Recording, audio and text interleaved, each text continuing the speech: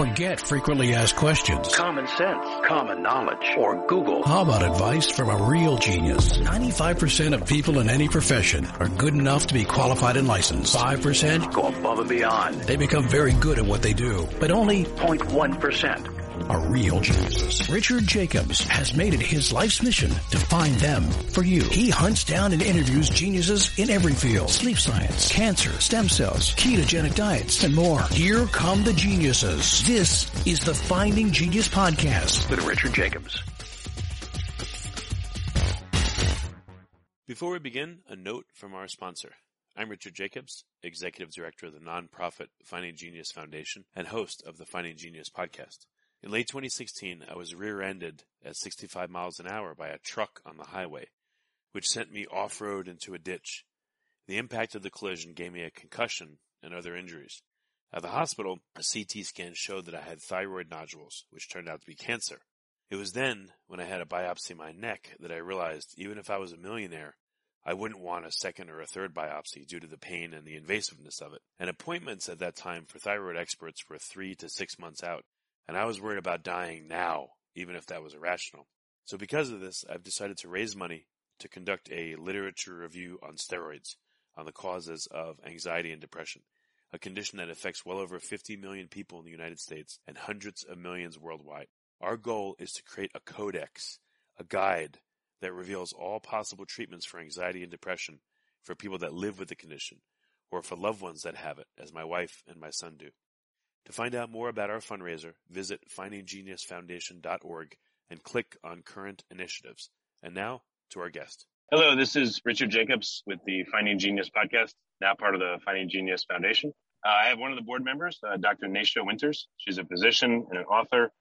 She's also a survivor of a major medical issue, which we'll discuss. And I wanted to talk to her today because from what she said, there's a good percentage of the patients she works with that have anxiety and depression and stress. And it sounds like she's been able to help quite a few of them with her techniques. So I wanted to find out what those were. So Naisha, thanks for coming back. Thank you for having me. And it's a privilege to be part of your amazing and very important foundation. So I really am honored to be of service to you and to support all of these folks that are coming to you for support. Yeah. Thank you. Well, tell listeners, I know you had a terrible insides liquefying diagnosis years ago. So what happened there, and how did you come to today? And then we'll get to treating patients. Sure. Like anybody who gets drawn to the field of oncology, whether as a conventional oncologist or a naturopathic oncologist, which is where my lens of training came from, we didn't do it by just waking up one day and saying, hey, I think it'd be a great career in cancer. It was something that drew us in from a very personal experience, either within ourselves, which was my case, or someone very near and dear to you. One of the things I say to people is that 20 years ago, when I would present at medical conferences, and even upwards of 10 years ago, I would ask the audience to raise their hand if anybody who's had a personal experience with or a very close relationship with someone who's dealt with cancer. And at that time, I'd say about 50% of the room raised their hand, which was still a lot.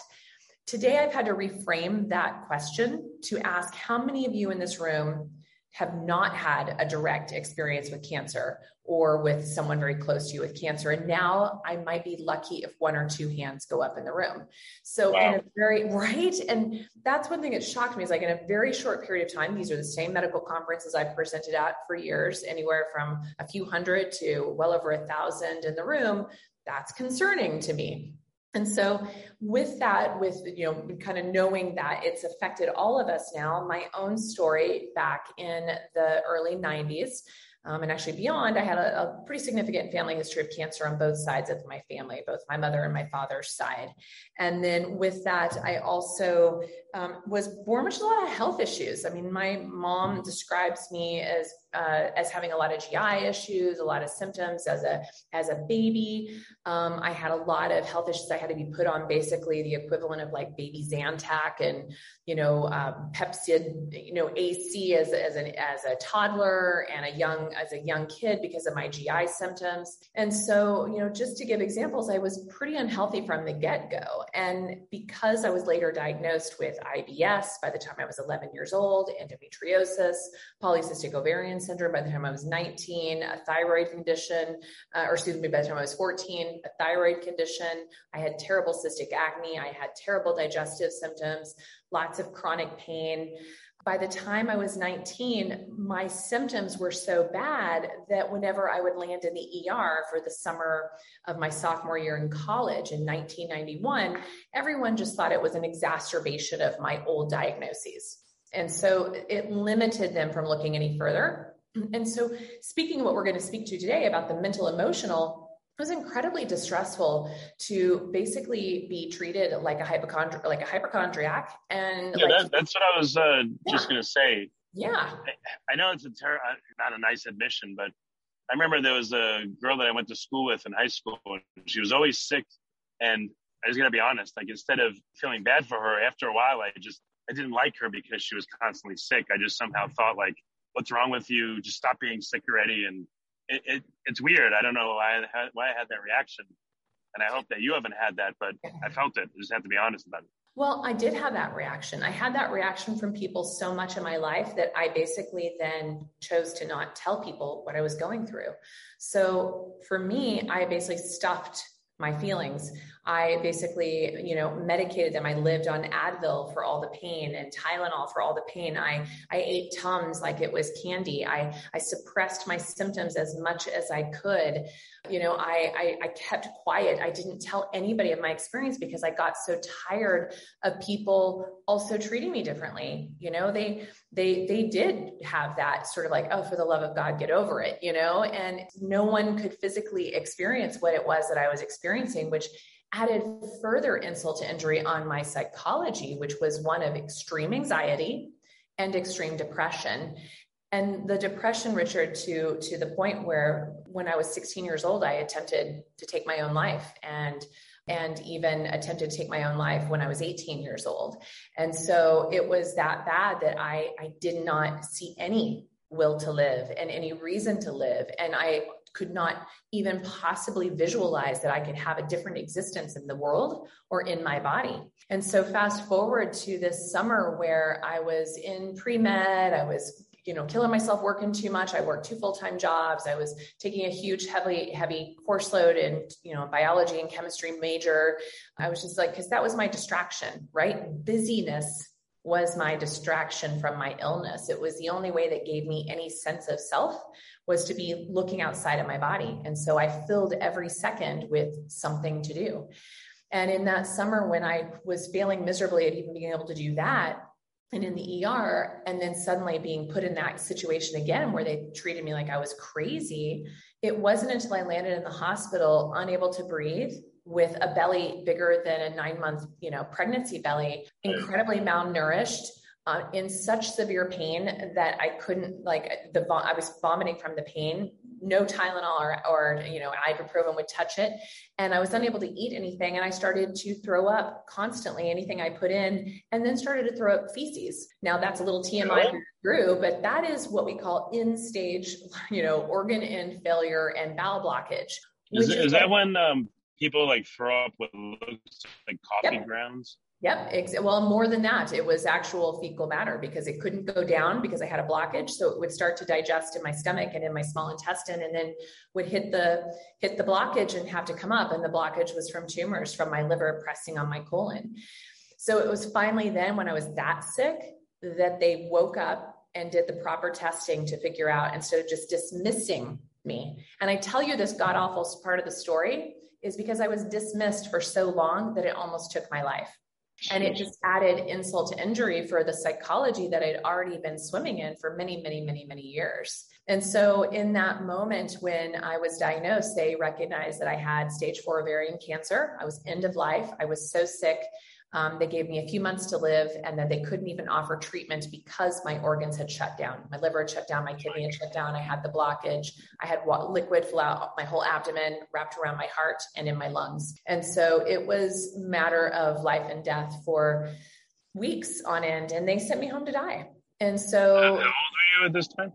I was 19. I was just shy. So I was 19 when I ended up in the hospital, but my official diagnosis did not come for several weeks. This is 1991, mind you. So testing and imagery and all those things took weeks to get. So they probably weren't even aware that I'd be alive to get the data, because no one bothered to reach out to me when the data did come in. I had to do that myself, which on October 21st, 1991 is when I was diagnosed with stage 4 ovarian cancer with metastasis to my liver, peritoneal implants and carcinomatosis, malignant ascites, pleural effusions, and end-stage organ failure and a bowel blockage.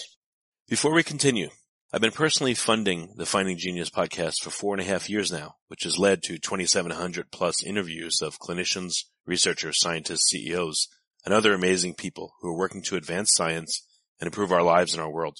Even though this podcast gets 100,000 plus downloads a month, we need your help to reach hundreds of thousands more worldwide.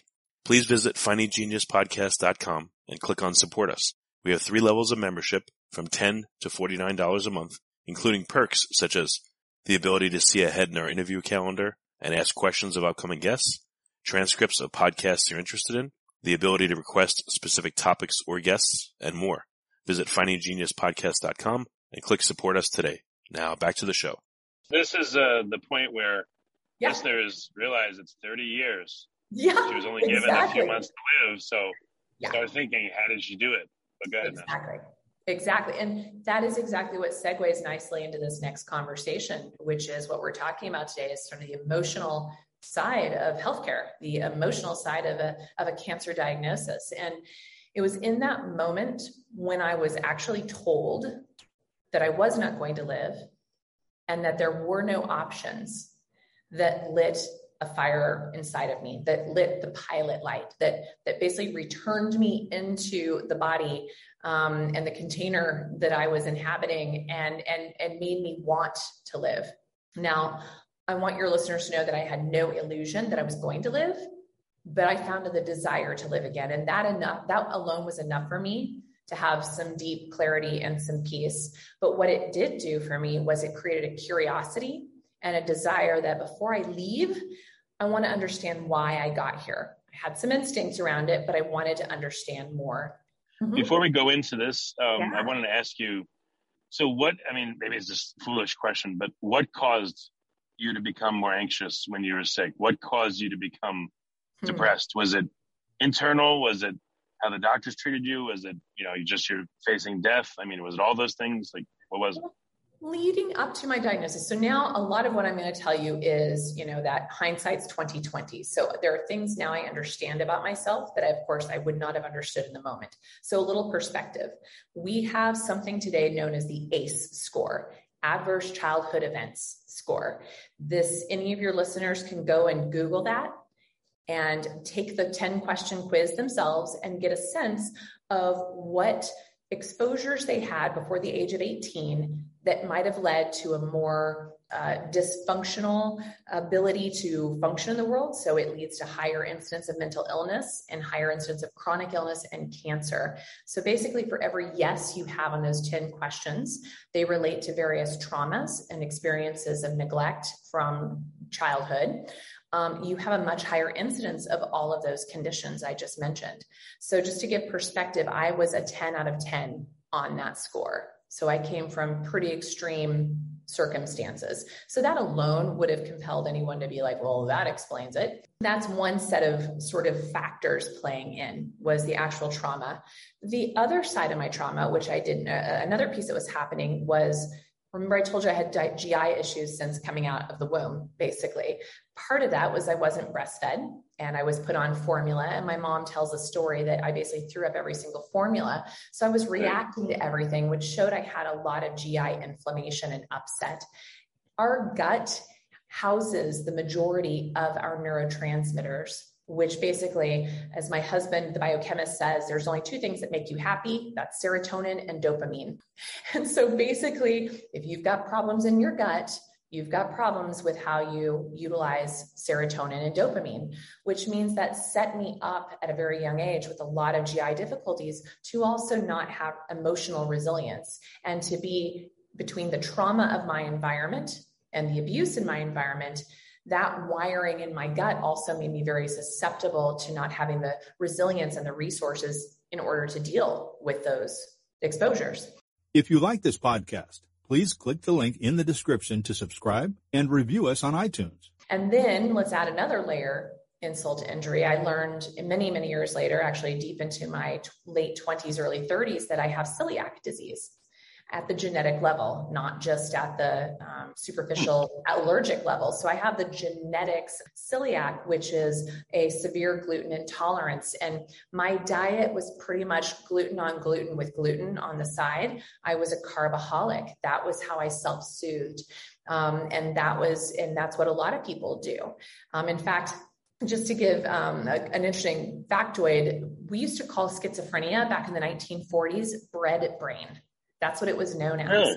And so we still understand that, and unfortunately in psych units and, psychiatry offices all over the place, they never have the discussion of diet with their schizophrenic patients, but we know that gluten intolerance is a real deal and that celiac is often an underlying component of their psychoses. And so there was that level. So I had this genetic component, I had this trauma component, and I had this disrupted microbiome and GI tube that made my neurotransmitter, balance even more disrupted. And so those were probably the three primary drivers of just my psychology. And honestly, I lived in a household where there was no emotional intelligence to be had, and so I was sort of on my own in that piece. And so those were kind of the backup pieces that led to that diagnosis. And it was being in college and having access to a quote unquote free counseling on my campus that became a lifeline. And one of the biggest and first experiences I had was a new addition to the psych department or to the counseling department of my college was a young woman who had just completed her training and had just started working for the college as a therapist. And she was just starting out and trying on a newer therapy on patients. And I was a willing participant. And that therapy back in 1991, which I give a lot of credit to, overriding a lot of these patterns I spoke to, was EMDR, a particular rapid eye movement therapy that has been really well studied and to show its impact on trauma resolution. What does EMDR stand for? Oh, for the love of God, I knew you were going to ask me that. I can't tell you. Right, like emotional. There you go. It's like emotional. It's a rapid eye movement technique, but you can easily Google EMDR therapy. Here it is. Yes. Perfect. It's eye movement, desensitization, and reprocessing. There you go. So elegant. I just know that it worked. It helped a lot of pieces for me. Those were just some pieces under the way. But I tell you this story so that people understand that when they look at me today, people are like, my God, you're like the most positive, energetic, happy person on the planet. And I want them to recognize that that wasn't always so. And especially when I even learned later into the mid, around 2008, that my epigenetics, so the blueprint in which I was given in this lifetime, I am very much wired for stress, depression, and anxiety. I have particular epigenetic hiccups with my catecholamine production, with the way I process dopamine, with the way I process neurotransmitters of all kinds, and that it leaves me basically in this sort of fragile, kind of friable environment of anxiety. And ironically, I have epigenetic hiccups that make it so that the pharmaceuticals that would have normally been dished out to me like M&Ms in a bowl actually either A, do not work, or B, make it much worse. And that's about 70% of the population, by the way. So when we are quick to put folks on these prescriptions, we actually are adding insult to injury or just doing nothing at all. So that's a little context for the background. And I thought I'd take a little breath and a pause there and see if there's anything else you want to unpack there before I tell you kind of where this has taken me since all of that. So what do you see in patients? So what are the primary drivers of anxiety, depression?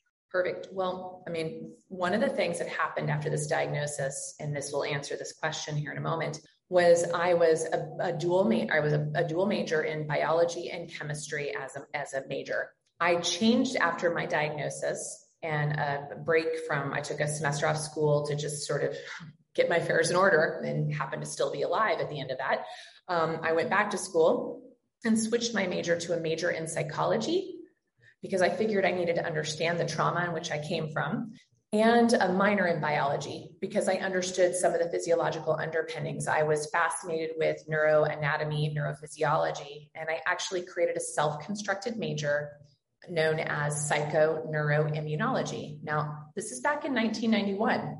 These were new concepts then, okay?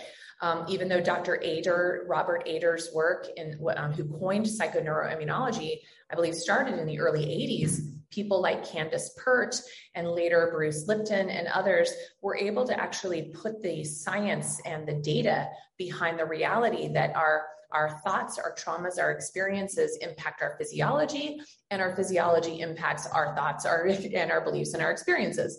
So I was really interested in that, and that's where I started to focus my training. And so fully back to your specific question of what causes this, I already spoke to at least 3 of them. One of them is, of course, that nature, nurture, environment. Those ACE scores is very integral. I have every single client I work with take an ACE questionnaire. I want to understand what they were exposed to before the age of 18. Number 2, I take a very good look at their epigenetics, at their blueprint. I want to understand their inner workings of what foods, what supplements, what medications turn on or off switches within them that will be unique to them and them alone. And that can also show me a lot of nutritional deficiencies as well, which also leave. So for instance, zinc deficiency, vitamin D deficiency, omega-3 fatty acid deficiency are very common in our patients with depression.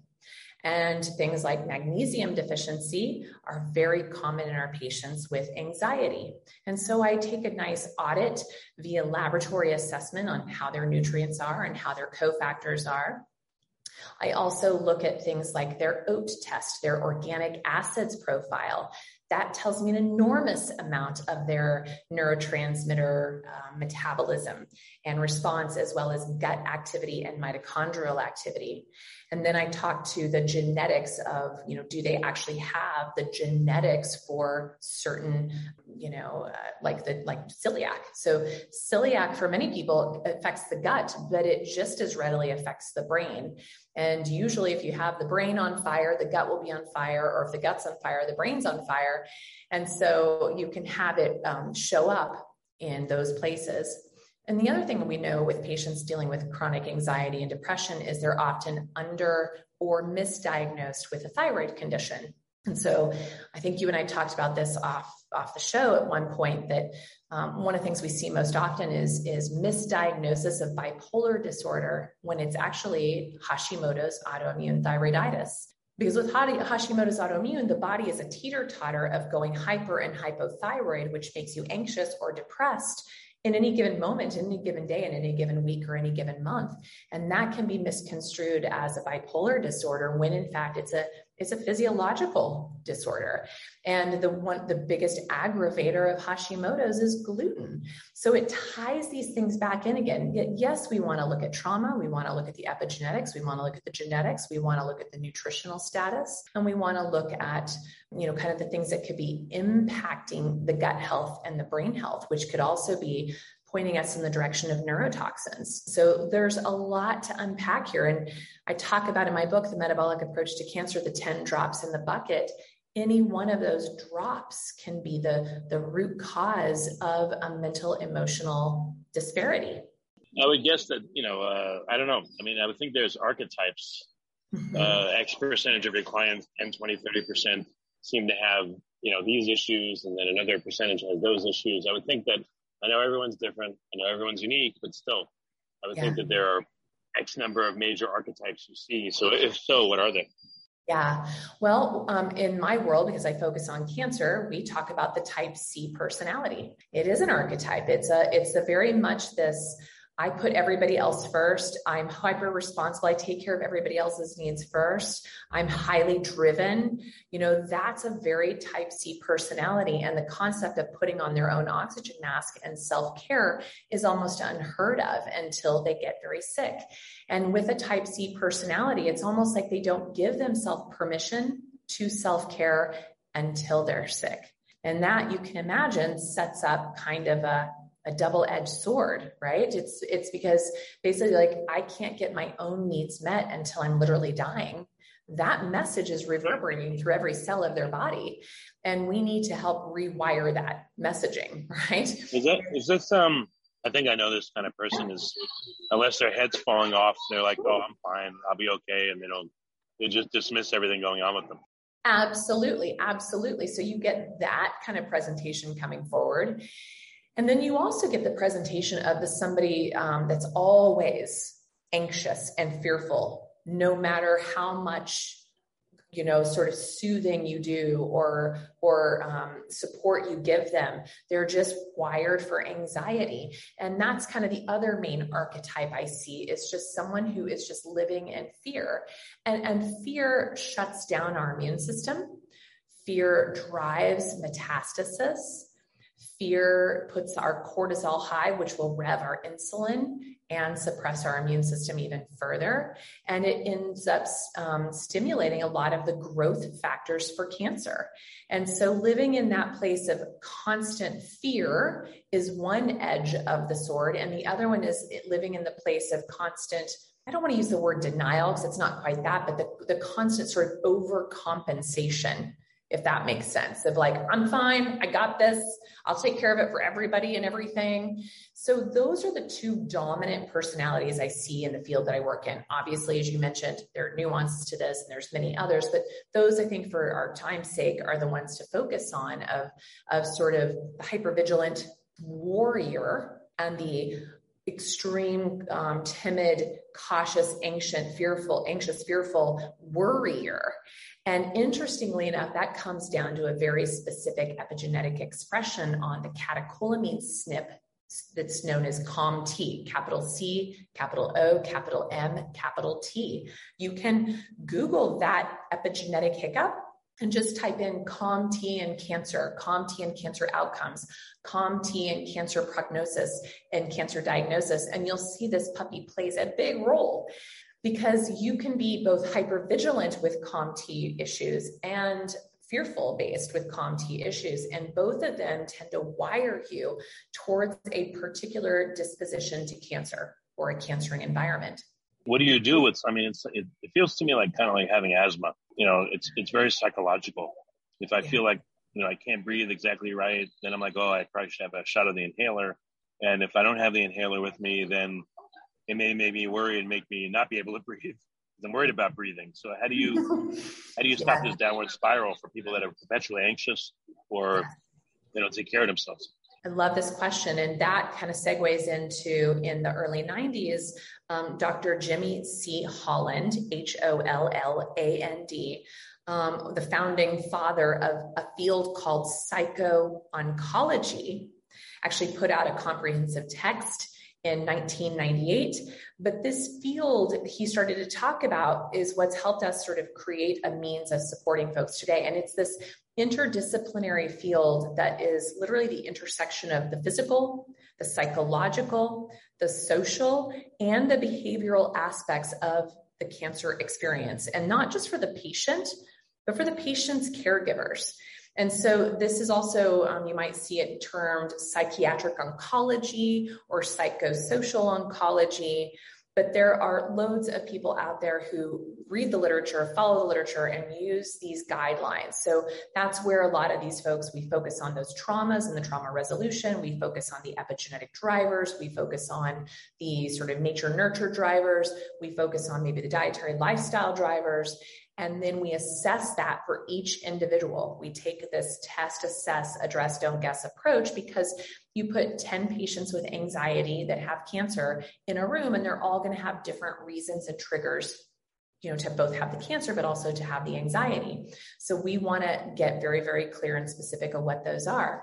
But for the most part, there are some low-hanging fruit that very much support all people, whether you're the warrior or the worrier, and can be a starting point. And our most powerful tool to consider is one that directly impacts a particular nerve called the vagal nerve. The vagus nerve is one of the cranial nerves coming out of the skull and innervating different parts of our body. And the 10th nerve, the cranial nerve, the vagal nerve, innervates basically all of our organs and even down to impacting the rhythm of our breath and the rhythm of our heartbeat and the rhythm of our peristalsis and our digestion, the rhythm of our bladder, like our dumping of our biliary tract, the rhythm of the dumping of our bladder. So it's a big deal, this guy, in that it only functions well when it's in the parasympathetic state, which is in the relaxed state. And it shuts down and becomes perturbed when it's in a constant state of sympathetic nervous system. So the running from the saber-toothed tiger.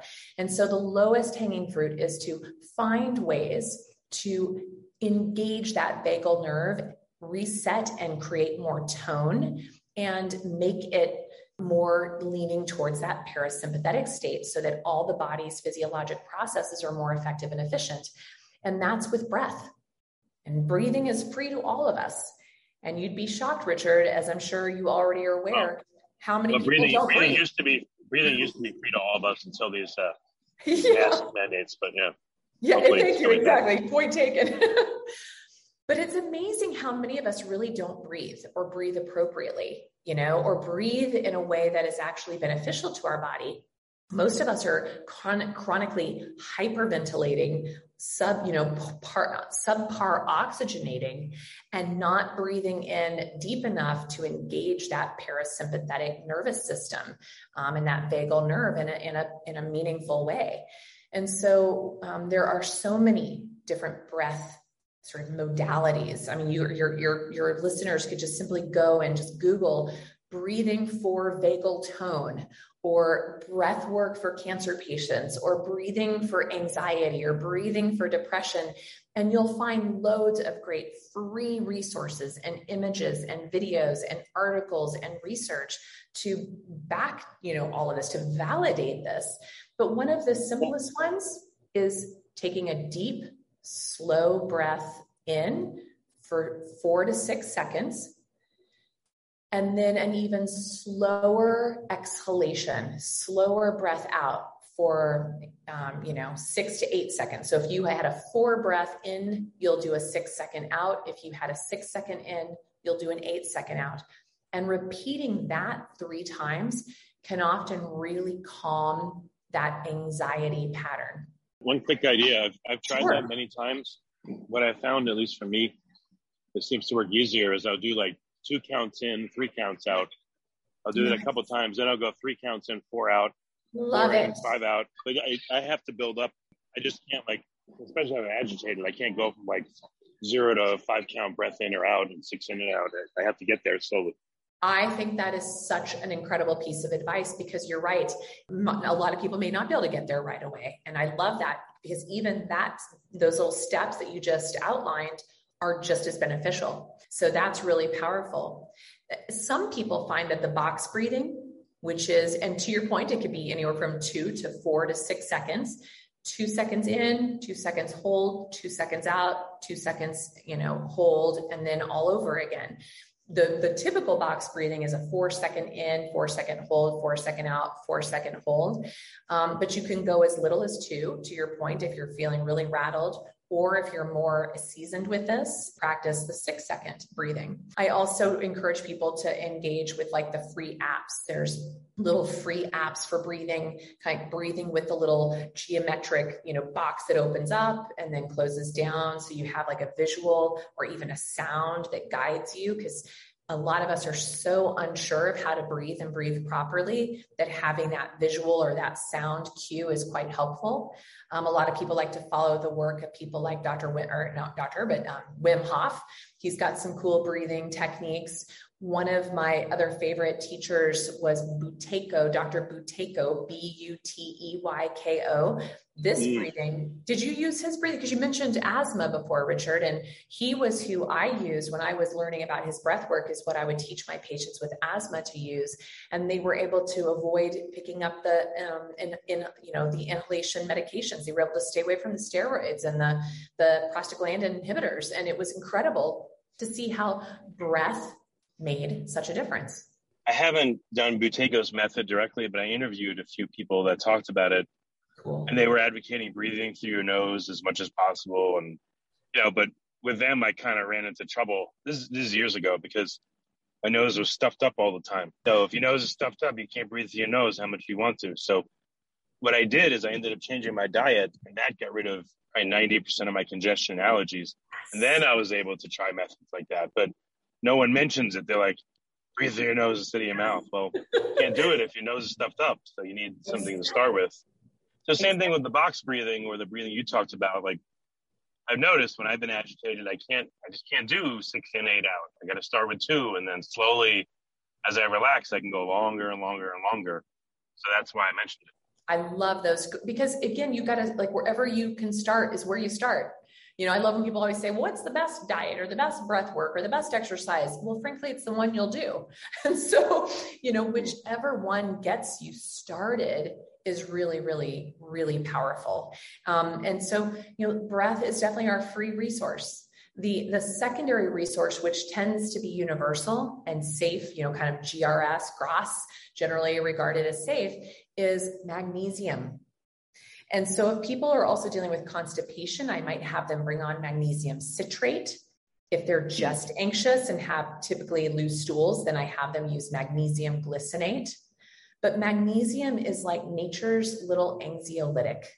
It's an incredibly powerful tool. And given that our soil is so depleted in it, and given that most of us are, running around terribly magnesium deficient, it's an incredibly powerful and, very low cost resource for folks to use as well. And I tell people the rule of thumb with magnesium is to take it up to bowel tolerance, meaning take it until your stools become quite watery, and then back it down a notch, and that's your sweet spot. Well, quick question here. The breathing, I felt it helps, but so there's this trade-off. I've taken medication. I'm sure everyone listening has. Medication is like a punch to the head. It's very strong, but when you come off of it, you may have side effects while you're on it. When you come off of it, you're like, I don't feel good. These supplements, these natural methods, the breathing, et cetera, magnesium, they're not as strong. And I think a lot of people may be disappointed, like, oh, it didn't take everything away. Right. But the nice benefits is you don't get side effects. Exactly. And, when you come off of it, you don't feel awful. So maybe you could discuss that.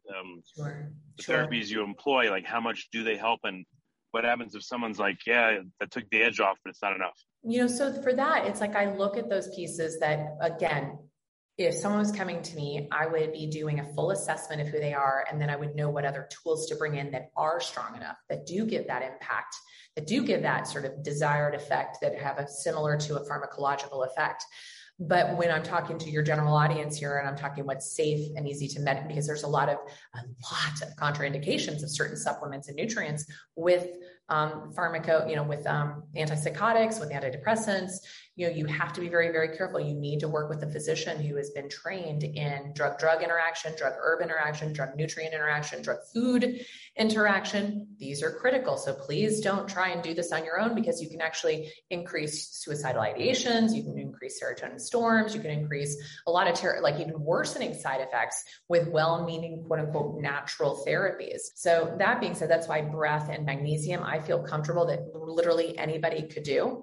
I think those are some of the things I feel comfortable kind of saying, hey, give that a whirl. To your point, as I'm either helping somebody wean on or off of a pharmaceutical regimen, I'm taking in all that bigger information. Like for you, Richard, that was such a beautiful example of you needed to address that underlying, congestion that was bogging up the works, that you couldn't even use your breath effectively because you couldn't breathe. That's also, you want to make sure you're working with the doctor who is exploring other triggers in your system. If someone is not asking you about your diet when you're dealing with a mental, emotional issue, you need to fire that person and move on, because This is so critical. As I said, we are just a tube with the body wrapped around it, and 80% of our neurotransmitters are made in our gut. We make more serotonin in our GI tract than in our brain. And so what that means is our food is the cofactors and the precursors. And if our gut is leaky and irritated, if we're hemorrhaging out the right nutrients and we're holding on to the wrong, and we're irritated and it's creating inflammation in the gut, which therefore spills into the brain, we can't think right. It's not possible.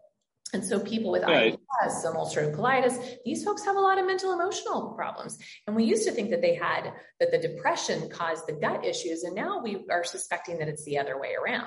I noticed in myself, if I'm not feeling good or if I'm ornery or agitated in a given day, I try not to, but I don't have good interactions with people. And I feel like, I try very hard not to bring it home and to be mean to the family and stuff.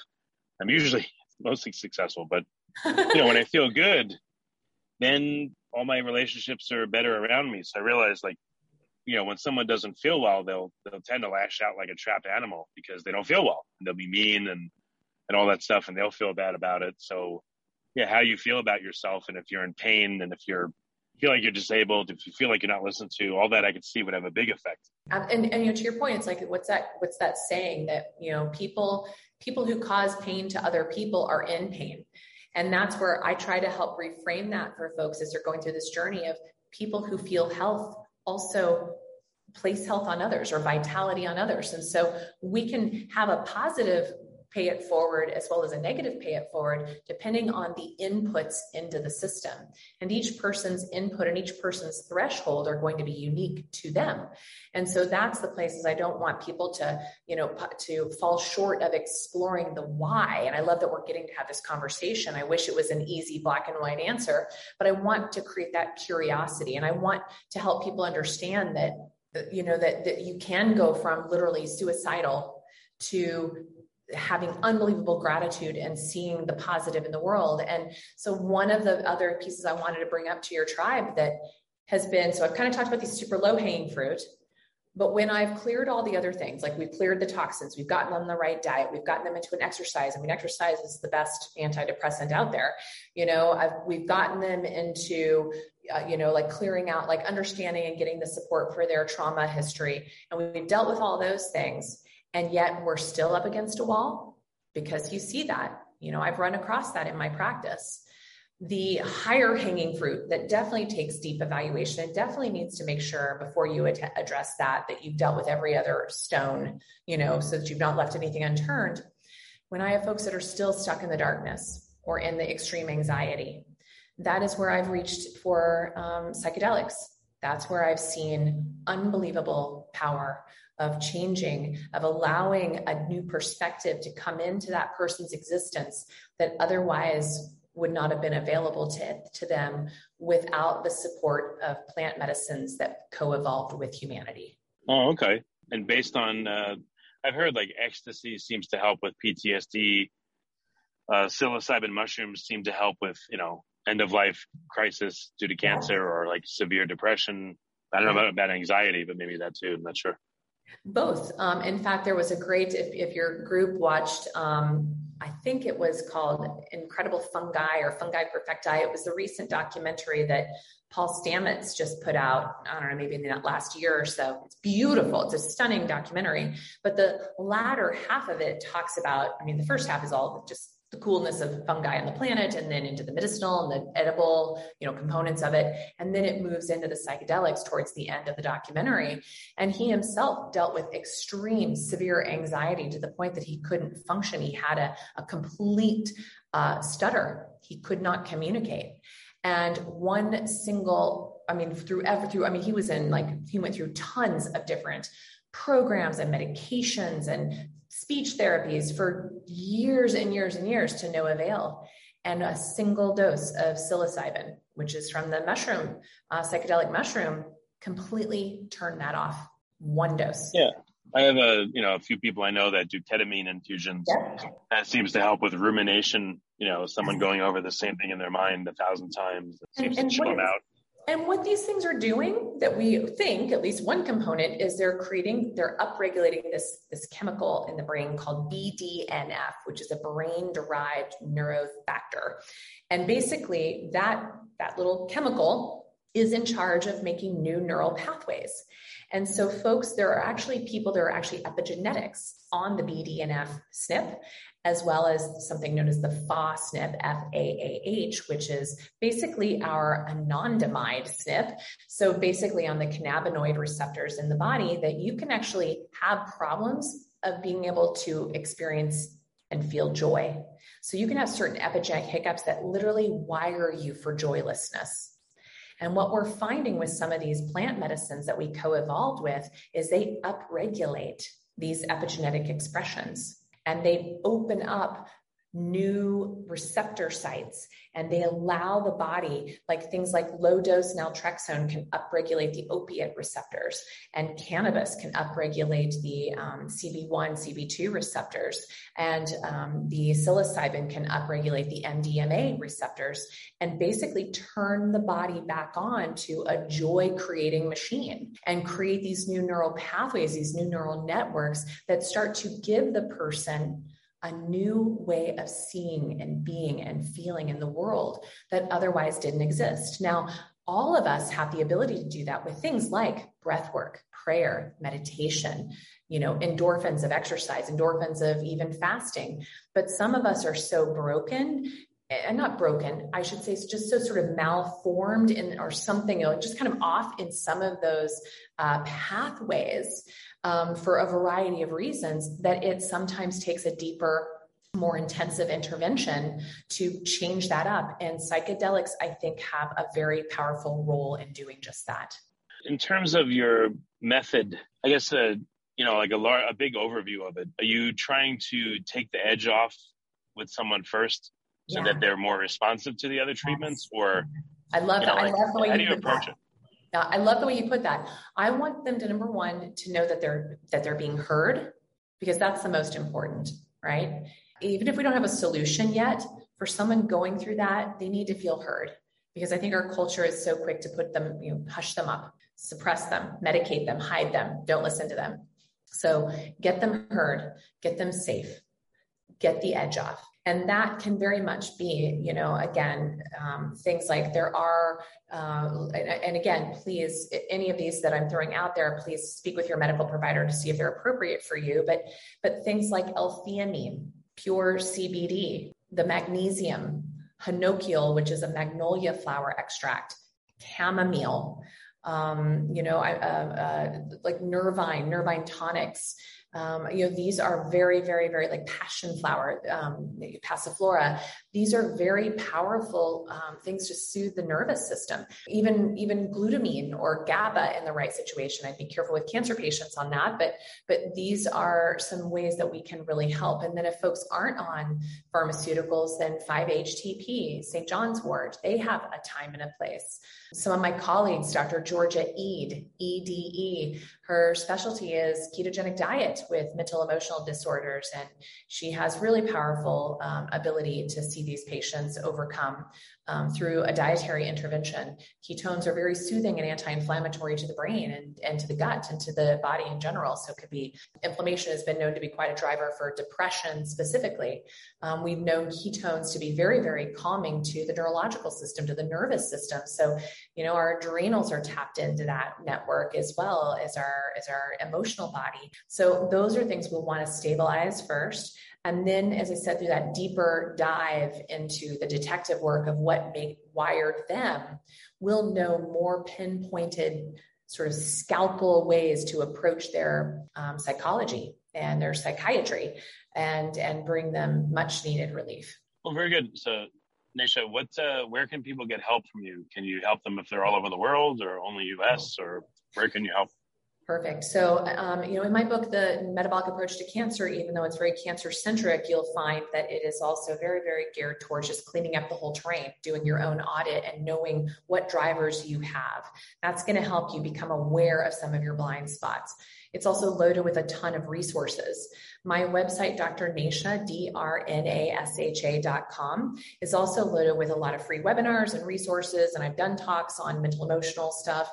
I love books like Dr. Kelly Turner's Radical Remission. It's all about the mental emotional impact on your cancer outcomes. Folks like Dr. Gabor Mate's work, I just love his stuff on the body keeps the score and other components of trauma. I really love Dr. Lawrence Lashan's book, Cancer as a Turning Point, because it's all about the psychology behind sort of getting cancer and the psychology behind it, but also the psychology to crawl back out of it.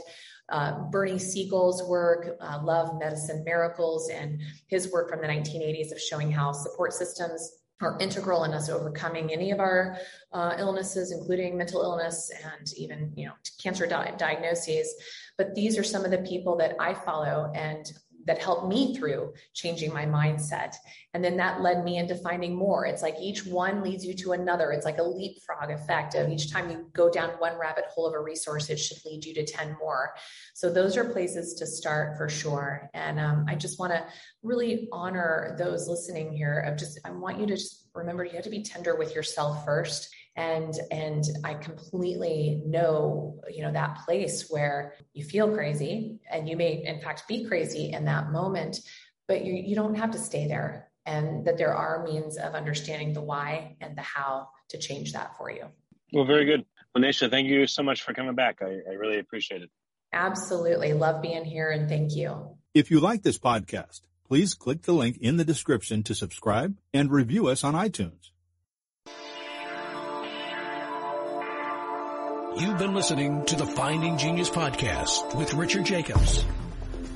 If you like what you hear, be sure to review and subscribe to the Finding Genius podcast on iTunes or wherever you listen to podcasts. And want to be smarter than everybody else? Become a premium member at findinggeniuspodcast.com. This podcast is for information only. No advice of any kind is being given. Any action you take or don't take as a result of listening is your sole responsibility. Consult professionals when advice is needed.